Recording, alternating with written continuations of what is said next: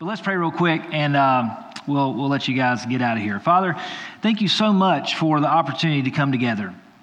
Lord, thank you for the opportunity to partake in such wonderful, fun events like that. Lord, it's been a hard week around the church with a couple funerals, and Lord, just missing people. God, we have a lot of people who are sick and just under the weather, and Father, we just pray for them today. Pray that your Holy Spirit would be with them as you are with us right now. And God, as we just spend just a short moment in your word, I pray that you would speak into our hearts and help us to remember what this time of year is truly about. That although the world tries to just go above and beyond every year to make it more glorious and more fantastic and more beautiful, God, what you did 2,000 years ago was more than enough. And I pray that you would help us to remember that, to cherish that, and communicate that message to ourselves, but also to everyone in our lives. Lord, we love you today, and we ask that you would speak to us in these moments. In Jesus' name, amen. Well, it's kind of weird, how do you follow something like that? And I knew they'd be done pretty quickly, and I promise you, I'll get you out of here soon. But as we talk about the birth of Jesus and what that entails, one of the things that we've been talking about the past several weeks is how God orchestrated a holy night. All the things that had to be done in order for Jesus to be born at the right place, at the right time, in the right moment in history, for everything to work out, for God to do all these amazing things. It really is miraculous. And that's about the only way that you can put it. The birth of Jesus is miraculous, but everything that surrounds it is also miraculous.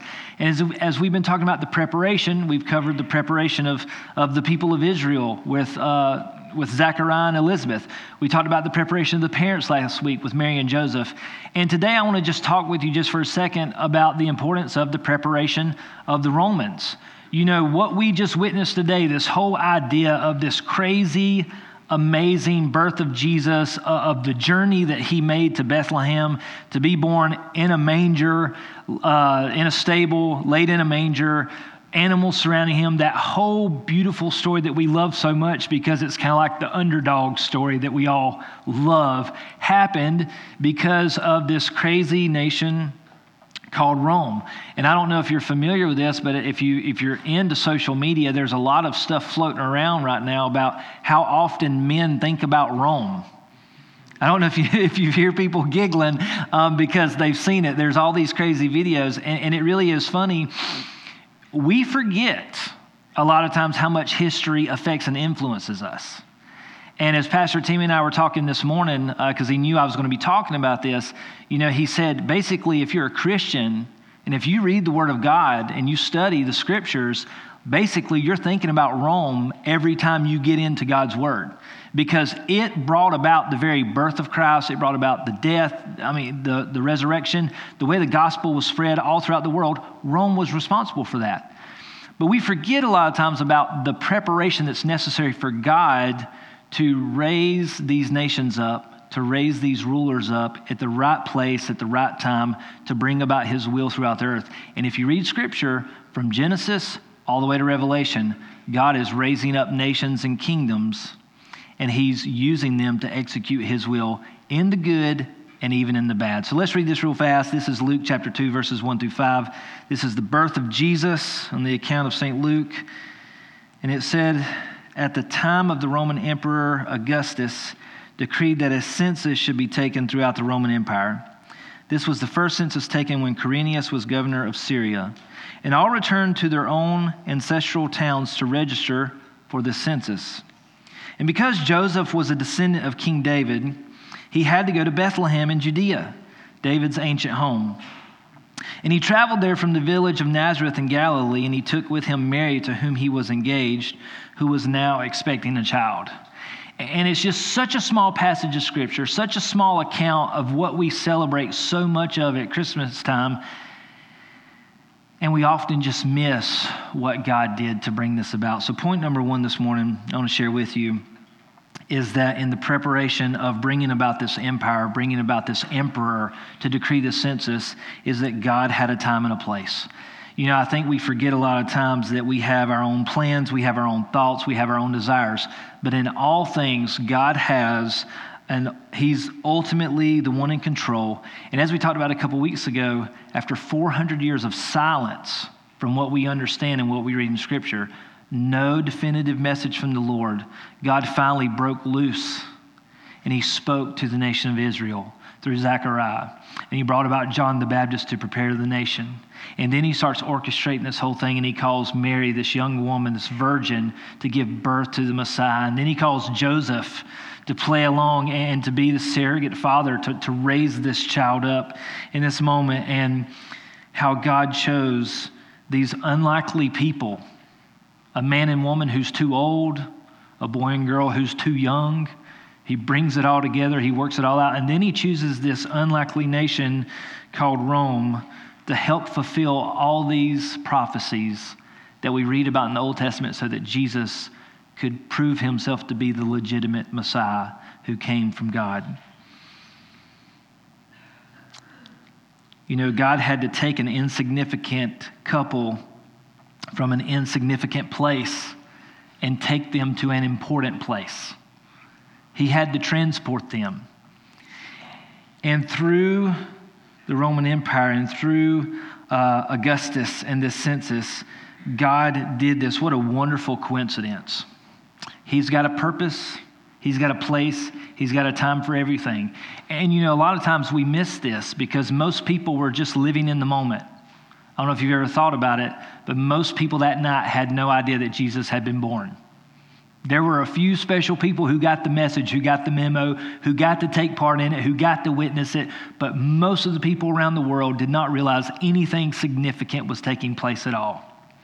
And I want to challenge you this morning and remind you to remind yourselves that God has a time, He has a place for everything in our lives. He has a plan. And you're not left out of that. You may not be aware of it in the moment, but it does not mean that God's not working and moving. Point number 2. God's timing can be difficult. And last week we talked about how difficult it would have been for Mary to accept this calling to bring forth God's one and only Son into the world, of how it would have messed up her whole life, her marriage with Joseph, her reputation in the community, her bringing honor to her family through what she was doing, and how that would have just totally upended her world, and how willing she was to do it. God's timing is never good. Hardly ever. You think about Joseph, who had to go along with this. It was not good timing for him. You think about Zechariah and Elizabeth, who had to wait decades hoping for a child, for God to finally bring it along in His timing. And it's amazing what people do to prepare to be ready for the birth of a child. I know from our experiences, all the things that we did, packing bags and just having stuff ready. Poor Pastor Timmy and Christine, I don't know if you know this or not, but we got a youth convention coming up in a few days, and Christine is not too far removed from being due, while Timmy is going to be in Cincinnati. And so we're trying to make plans to make sure that while he's out there, if she goes in labor, that he can get home. And all these things are lined up because you have to be ready. The stress that it brings when a child is coming into the world for you to be ready is crazy. And you think about God's timing in this moment where He says, okay, we got to get him to Bethlehem. Let's do it at the worst time possible. Right when she's due, right when she's about to give birth. Let's make them travel umpteen miles, ride a donkey, walk, whatever it is that they did, and get there so that He could be born at the exact place at the exact time that He was supposed to be.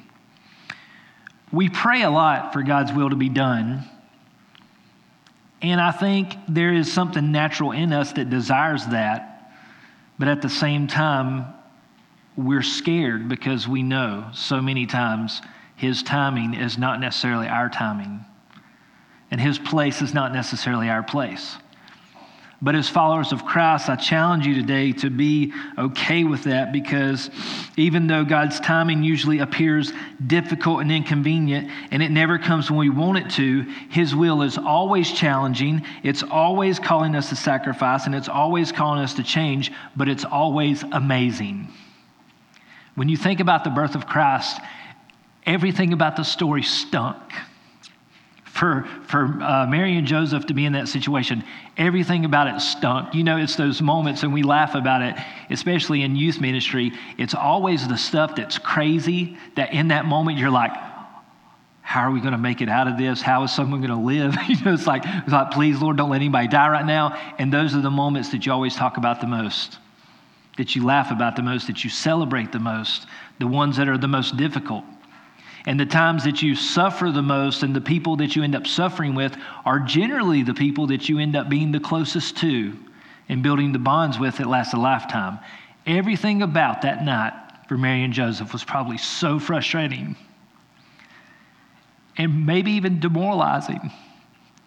But it's amazing how God works it out to be the most glorious, amazing thing that 2,000 years later, we're still doing reenactments of it, celebrating what God did, because that's what God does. He takes the absolute worst and he makes it the absolute best. So in your life right now, there might be something in your life that might not be in your timing, but I want to challenge you to be patient and understand that God's timing can be difficult, but it's always perfect and it's always better than ours. And we have to have faith in that. The last point number 3, is that God uses the unlikely to bring about his will. We talked about Zachariah and Elizabeth, who were too old to have children, and Mary and Joseph, who were not married, and she was a virgin, and she was young. And you take these very unlikely people, and then you take this nation called Rome, who just is right here in the middle of it. And, we forget about it a lot of times, but the Roman Empire, it really is just kind of this polar opposite, horrific, but yet fascinating and amazing thing that existed. And whether you know it or not, if you look at all of our government buildings, most churches built before the 70s, everything echoes Greco-Roman architecture. Their artwork, their statues, it's beautiful, it's amazing. Their technologies, people still go to Rome today to just see the wonders that they built so long ago. It's one of the most amazing things, and we celebrate their government, their art, their architecture, technology, their military, and many other things. But at the same time, their culture was evil. They were immoral. They were brutal, and they valued themselves above all things, from their rulers even to their people. And they were cruel to one another. Like you start reading Roman history, they were brutal to one another, but they were brutal to their enemies and their slaves. And they had conquered Jerusalem. They were expanding their empire during this time. And Jerusalem was just one of their many victims as they were expanding their influence over the world. And all of Israel was underneath the oppression of Rome. It was one of the greatest things that so many people in Jerusalem and Israel were just so angry about, and they talked about, and there's revolts and rebellions, and you can see what the Romans did to those people and how brutal it was. Just massacring elderly men, women, children. They were brutal. And during the midst of this, as the people of Israel were crying out for a Messiah to come and rescue them from that oppression, it was that very oppression that God was using to bring about his will. And that may seem unfair, especially if you're sitting in here today and you're contemplating whether or not you're going to believe in God, or if maybe you're just struggling in your faith and just trying to determine how much you're going to trust in him. That seems messed up.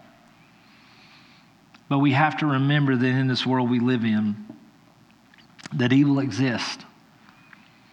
And one day God's going to bring it all under his control.